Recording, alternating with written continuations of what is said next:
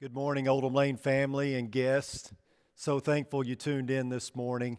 So grateful that we have this opportunity to meet, even though it's not face to face.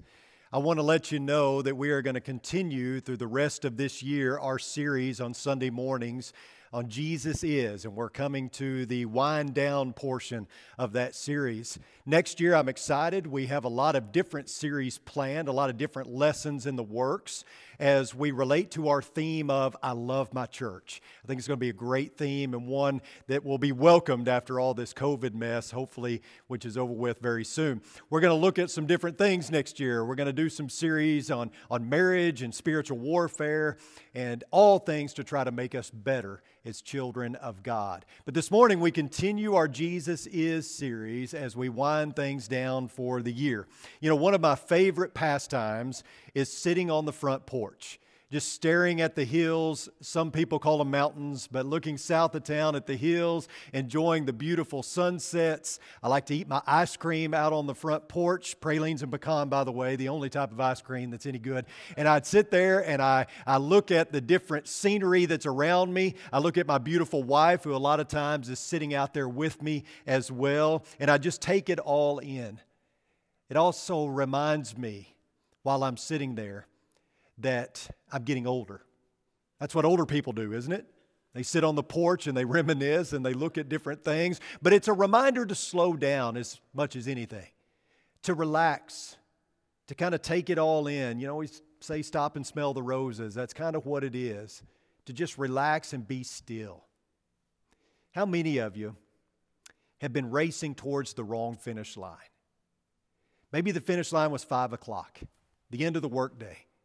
And you work tirelessly all day to get to 5 o'clock, and in the process, you miss some things. You've been working so hard that you forget to eat. Or maybe it's something more important. Maybe you were racing towards retirement, and you missed being with your kids, being with your family. Maybe it's something like recreation or something that was harmful to your body. And you're racing towards that next fix, and in the process, you damaged relationships, damaged your own body. You know, tragedy starts by running the wrong race to begin with. And there are too many people that are running the wrong race toward the wrong finish line and straining for the wrong prize. In the Gospel of John, the writer begins by sitting us on the front porch and giving us a beautiful view of creation. Let's read it. John chapter 1, starting in verse 1. In the beginning was the Word, and the Word was with God, and the Word was God. He was in the beginning with God. All things came into being through Him, and apart from Him, nothing came into being that has come into being. In Him was life, and the life was the light of men. The light shines in the darkness, and the darkness did not comprehend it. So like Matthew and Luke, John begins his gospel with the birth of Jesus. Not exactly in the same way. Rather than starting with Jesus in a manger in Bethlehem, John begins with the first words of the Bible. In the beginning. Thus reminding us that Jesus was there with God, with the Holy Spirit at the creation of all things. Before any beginning began, Jesus was. Remember these words from John in chapter 8? Jesus said to them, "Truly, truly, I say to you, before Abraham was born, I am." Jesus is making the same claim that God made in Exodus chapter 3.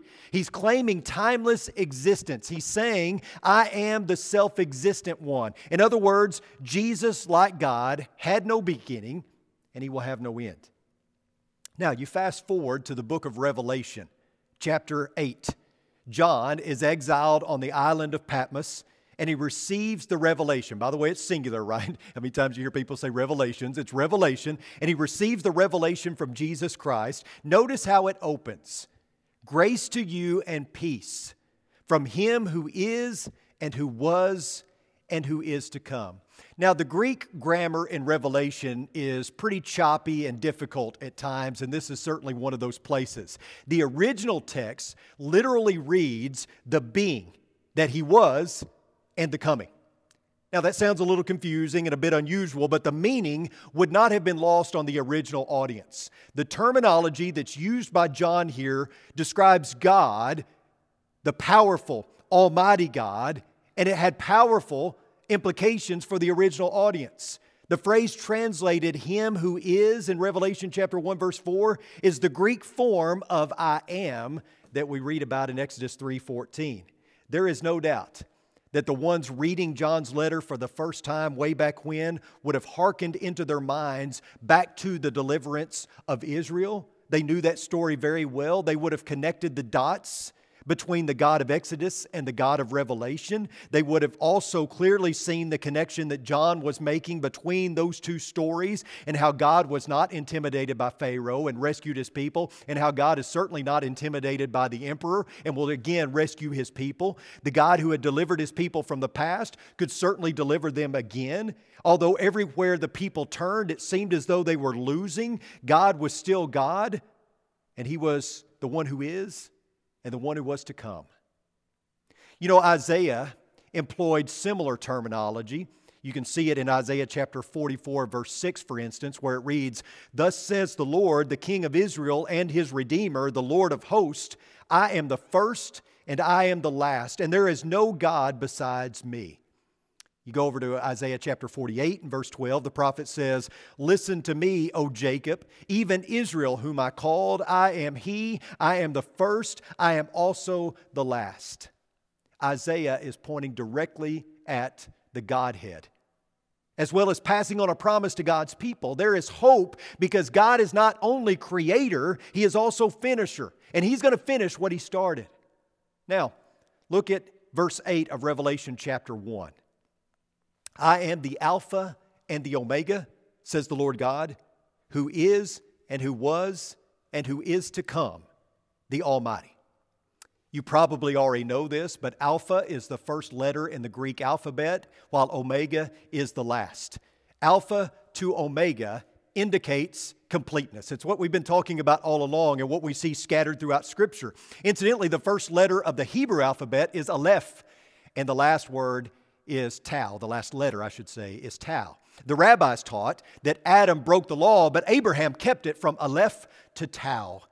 Rabbis would also say that God had blessed Israel from Aleph to Tau, meaning that God is absolutely complete. He is transcendent. He was the first. He is the last. He is lacking in nothing. He was before time began. He is now, and He will be when time ends. So, Jesus starts with this truth, "I am the Alpha and the Omega," which is very fitting when you understand the context and the reason for the revelation. I've said it before, but we look at the book of Revelation oftentimes as intimidating, as rather confusing, but we also see it as very dark and gloomy. It's like a doom and gloom type of book when really nothing could be further from the truth. While it is confusing, while it is a bit intimidating, and while it may seem a little dark, the message of Revelation is a beautiful message of hope. These people who are reading this, the original audience, they were facing persecution. The setting that they were in is very different than the setting you're in this morning. They were not sitting in cushioned pews in a climate-controlled building. They certainly weren't sitting on their couch watching, and listening to a service. They were in desperation. They were under persecution. And Revelation is the response. God hears the desperation of His people. He heard them crying out in the desert, and He certainly hears them crying out from Rome. Just as He hears His people crying out from the nursing home and from the hospital every day, just as He hears them crying out from the cemetery and from the funeral home. God hears us when we cry. And like the persecuted people of Revelation, we may often say, "Why doesn't God do something?" And the answer is, He has. He is, and He will. You look over at Revelation chapter 22, starting in verse 12, it reads, "Behold, I am coming quickly, and my reward is with me, to render to every man according to what he has done. I am the Alpha and the Omega, the first and the last, the beginning and the end. The revelation ends the same way it began, by Jesus reiterating the point that He is the Alpha and the Omega, the first and the last. What He started, He will finish. God is in control. Jesus is the solution. And because of this, we win. The story of God's people doesn't end in persecution or death. Before any beginning, Jesus was, and after every ending, Jesus will be. You know, articles open and close, books open and close, movies open and close. People are born and then they die, and no one lives outside of these boundaries. No one except the one who began all beginnings and continues after all endings. As I said a moment ago, too many folks, too many Christians even, are running the wrong race, running towards the wrong finish line, and straining for the wrong prize. Some shoot out of the starting blocks like their hair is on fire. It reminds me of when I was teaching school and I had a class of elementary PE students. And I had some little kindergartners and I told them that, we're going to get more fit and we're going to run one lap around the track. And they all started off so fast. They didn't pace themselves. And most of them walked across the finish line. Most of them actually gave out before the first turn because they were running so diligently. Hanging in there is the hardest part. We all need stamina and endurance if we're going to run this Christian race. Some veer off course, which is an easy thing to do. I read an article not long ago about how one year at the Bangalore Marathon, the front runners were following a pace car, and the pace car turned the wrong way and ended up 2.5 miles off course. And so the runners that were in the lead had to ask some villagers for some money so that they could take a train back to the finish line. It's easy to do. It's easy to veer off course, especially when you're following the wrong person or going in a worldly direction. But still others simply quit. They don't lack stamina. They don't veer off course. They just quit because running for them is too much. It's too difficult to maintain the pace, and so they drop out. It's kind of like the guy who decided he was going to undergo hypnosis to quit smoking. His friend asked him, "Do you think it'll work?" And he said, "Well, it worked the last time." So often we have the best intentions starting out, but when it gets hard, we drop out. So many people this time of year decide that they're going to make a New Year's resolution. They're going to quit smoking. They're going to get fitter. They're going to read their Bible more. And, January 1 comes around and they're all in. And then by February or March, they realize, this is hard. And they drop out. It may seem easier to quit, but it's certainly more costly. Can we get a do-over for 2020? It's bad enough that this was an election year. We knew going into 2020 we were going to have to endure all the puking back and forth with an election year, right? But then came COVID. And we got over COVID. It seemed like we were getting back to normal, and then it surged again, and now it seems like it's worse than ever. And then, of course, you had all the dealings in our culture with the division that is happening. Can we get a do-over? It's been difficult times for sure this year. And during all of this, I've heard a phrase that I'm sure you've heard as well over and over again. People have said, "These are certainly uncertain times." And that is true. But you know what? It's always been true. We have always lived in uncertain times. And even when we get past COVID or whatever else comes our way, we're still going to live in uncertain times. We will continue to be uncertain about the future. We can gripe about the world around us. We can shout, "That's not fair." We can blame and name call. We can even feel sorry for ourselves and fight and gripe. But what we cannot do is lose sight of the finish line. Paul says in 2 Corinthians chapter 4, "Therefore we do not lose heart. But though our outer man is decaying, yet our inner man is being renewed day by day. For momentary light affliction is producing for us an eternal weight of glory far beyond all comparison, while we look not at the things which are seen, but at the things which are not seen. For the things which are seen are temporal, but the things which are not seen are eternal. In other words, Paul says, don't focus on the things you can see, because when you do that, you lose sight of the unseen. You lose sight of the goal. So you focus on the unseen. That's where you start. Don't start with the five senses. Don't start with what you can taste and feel and smell and hear. That's not the starting line. For kingdom citizens, the starting line is the unseen. And if you start at the wrong place, you can't be shocked when you come up lost. I heard one minister state it this way: when all you see is what you see, you do not see all that there is to be seen. When I start with what I see, I start with problems. I start with chaos. I start with all the tribulation, and I immediately get off track. You don't start with your problems. You get into feelings and emotion that way, and you react out of anger, and thus you react in ways that are unchristlike most often. But when I start with the unseen, I don't start with what I feel. I don't start with what I think, because that doesn't really matter. I have a standard. I have a word that is sure and true and reliable, so when there's chaos all around me, I can see past it to the finish line. When I focus on what I see and hear and touch and taste and feel, I lose hope. I may become depressed. I might even lose confidence in God, but when I focus on the finish line, on the unseen, I'm able to see God in the mess, and I'm able to keep running even though I am winded and can barely even go on. You know, racing teams on the NASCAR circuit employ pit crews. And these pit crews are there so that periodically the race car comes in, stops, they change tires, they refuel, and they do all this in like 15 seconds. It's amazing to watch. I'm not a NASCAR fan, but I think it's impressive what these pit crews can do. But you know what? A pit crew would never consider changing out an engine during the middle of the race. I mean, that's a recipe for losing. They fine-tune the car so that they can keep it going and keep racing towards the finish line. For a piano recital, before that person sits down to play the piano for their recital, somebody tunes the piano. They don't build a brand new piano right there on the spot. A pilot flying a plane doesn't decide to change out a wing mid-flight. And they make the necessary tweaks and adjustments while they're in flight so that they can get to their destination. Same is true with us as Christians. We make corrections and adjustments in safe increments.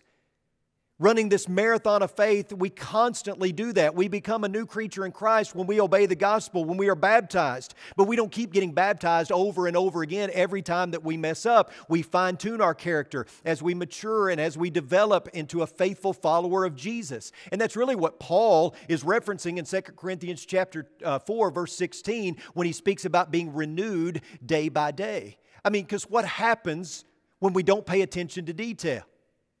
Well, if a pit crew doesn't pay attention to detail, then the team is going to lose the race. You play a piano that hasn't been tuned, and your recital's not going to go as well. You'll never reach the finish line of faith without regular adjustments, without regular updates or fine-tuning. Instead of focusing on your circumstances, focus on fixing the things in your life that will bring you closer to God. Paul says, all those things happening to you and around you, they're momentary and light compared to what awaits you in eternity. They may seem catastrophic, and in fact, in this life they may be, but they'll turn out to be minuscule. The moment you cross the finish line, you'll immediately stop caring about all your affliction. Victory in Jesus renders all suffering and hardship null and void. But in the meantime, we follow Paul's protocol in Philippians chapter 3, starting in verse 12, where he writes, "Not that I have already obtained it or have already become perfect, but I press on so that I may lay hold of that which I also was laid hold of by Christ Jesus. Brethren, I do not regard myself as having laid hold of it yet, but one thing I do, forgetting what lies behind and reaching forward to what lies ahead, I press on toward the goal for the prize of the upward call of God in Christ Jesus. Let us therefore, as many as are perfect, have this attitude, and if in anything you have a different attitude, God will reveal that also to you. However, let us keep living by the same standard to which we have attained. Man, so much of what Paul says reminds me of a coach. I think that's why I like Paul so much. Yeah, he was a child of God, inspired by the Holy Spirit. That's reason enough to like him. But Paul uses coach speak over and over. I can see him as like this motivational Knute Rockne type saying, keep fighting, don't quit, give it everything you've got. Both Philippians chapter 4 and 2 Corinthians 4, Paul is saying basically, stay focused. Stay focused on the finish line. He tells the Corinthians, don't lose heart, even though your outer man is decaying. Don't get lost in what is seen. You're getting older. The world is getting more and more immoral and corrupt. Sickness is more and more prevalent. Death seems like it's winning. But what you need to be doing is focusing on finishing. Where were Paul's eyes? And don't say in his head. Look at what he says just prior to verses 16 through 18. He says in verse 14, knowing that he who raised the Lord Jesus will raise us also with Jesus and will present us with you.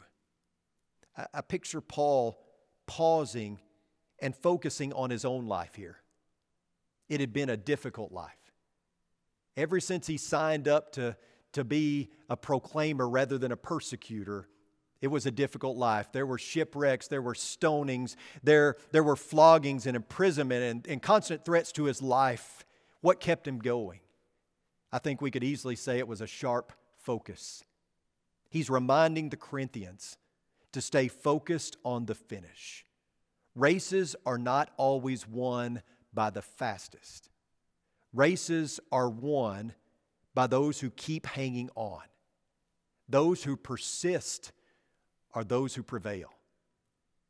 So what does all this racing talk have to do with Jesus being the Alpha and the Omega? Well, a lot, actually. The finish line for this marathon of faith is Jesus. Incidentally, the start line for this marathon of faith is Jesus as well. The great Alpha created a world that sin destroyed. The great Omega ended that era with a flood and yet preserved Noah and his family. The great Alpha created the nation of Israel to be a light to all the other nations. They failed miserably, so the great Omega put a stop to the blatant disobedience by having them hauled away into captivity, yet he preserved a remnant. Genesis shows us a perfect garden created by the great Alpha that sin corrupted. Revelation shows us how the great Omega put an end to the curse of sin and restores fellowship with Him and creating another garden. Paul stated it this way, "For I am confident of this very thing, that He who began a good work in you will perfect it until the day of Christ Jesus."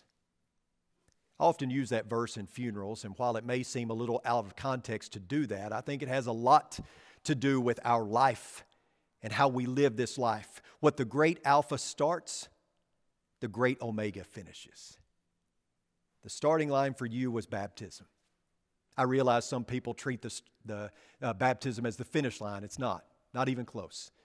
Baptism is the starting point. It's the starting line. The start line is baptism, and what you're doing now is you're running the race of your life. And at some point, either when you die or Christ returns, whichever happens first, you will cross the finish line and you will receive your crown. But for now, your only task is to keep running and to finish well. Regardless of what's going on around you, no matter what you're dealing with, despite whatever it is you're going through, you push yourself to finish, keeping your eyes on Jesus, the author and perfecter of your faith, because He started all of this, and He will most definitely finish it.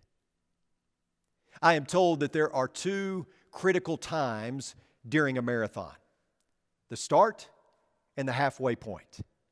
As the runner leaves the starting line, it's important for them to pace themselves. What happens all too often is a runner shoots out of the starting block or leaves the start line, and they see everyone else running at a certain pace, and they want to keep up. They want to stay towards the front rather than running at a pace that is sufficient for them so that they can have enough left in the tank when it's all said and done. The second critical point in a race, a marathon, I'm told, is the halfway point. When a runner has run half the mileage and realizes they have just that much still to go. It can work on a runner's psyche. I just ran 13 miles. Oh, I got 13 more miles to go. Sometimes we call this hitting the wall, where you have to find enough stamina, enough in the tank to finish. But those who push through the pain and find a way to endure are those who cross the finish line victorious. They may not win, but they still achieve something great, though it may not seem like it at the time. I can remember standing at the finish line in Boston waiting for my wife to come across the finish line. And I'm standing there ready to cheer her on. We have this little app on our phone that you can kind of keep track of her. And I see her cross the finish line and I'm going, way to go, girl. And she's anything but elated. She's exhausted. She's staggering. She eventually falls to her knees and race officials come over. They put this shiny blanket over her and they escort her to the medical tent. I'm not allowed to go in, so I'm sitting there thinking, I hope she's okay. And after some time, I guess she got some fluids and an IV. She walks out with the medal around her neck. She didn't win, but she won something that day. And that's when we could celebrate a little bit. And I couldn't help but make the spiritual connection on the plane ride home. I thought about how we run the marathon of faith and how we push to finish. And we may hit that wall. It may seem like we can't go on, but we just keep running and we keep running. And when we fall across the finish line completely exhausted, that's all that's going to matter is that we actually finished. And all the turmoil, all the things that we went through to get there in the end will all be worth it. I want to say this to you this morning. If you are running the wrong race this morning, I hope you lose. You heard me correctly. I hope you lose. The best thing that could happen to you if you're running the wrong race towards the wrong finish line, straining for the wrong prize, the best thing that could happen to you is that you lose. Lose now so that you don't lose in eternity. If you are tempted to quit, I would like to say to you, don't. Because quitting doesn't make things easier. It may seem like it does, but it'll cost you a whole lot more in the end. It's harder to live life as a quitter than to keep running when you're exhausted. If you've hit the wall, which many of us have, especially during this year, if you've hit the wall, find your focus again. Let us help you. That is why the church exists. To lift up the losers, to encourage the quitters, and to carry the exhausted. I love you. May God bless you and keep you.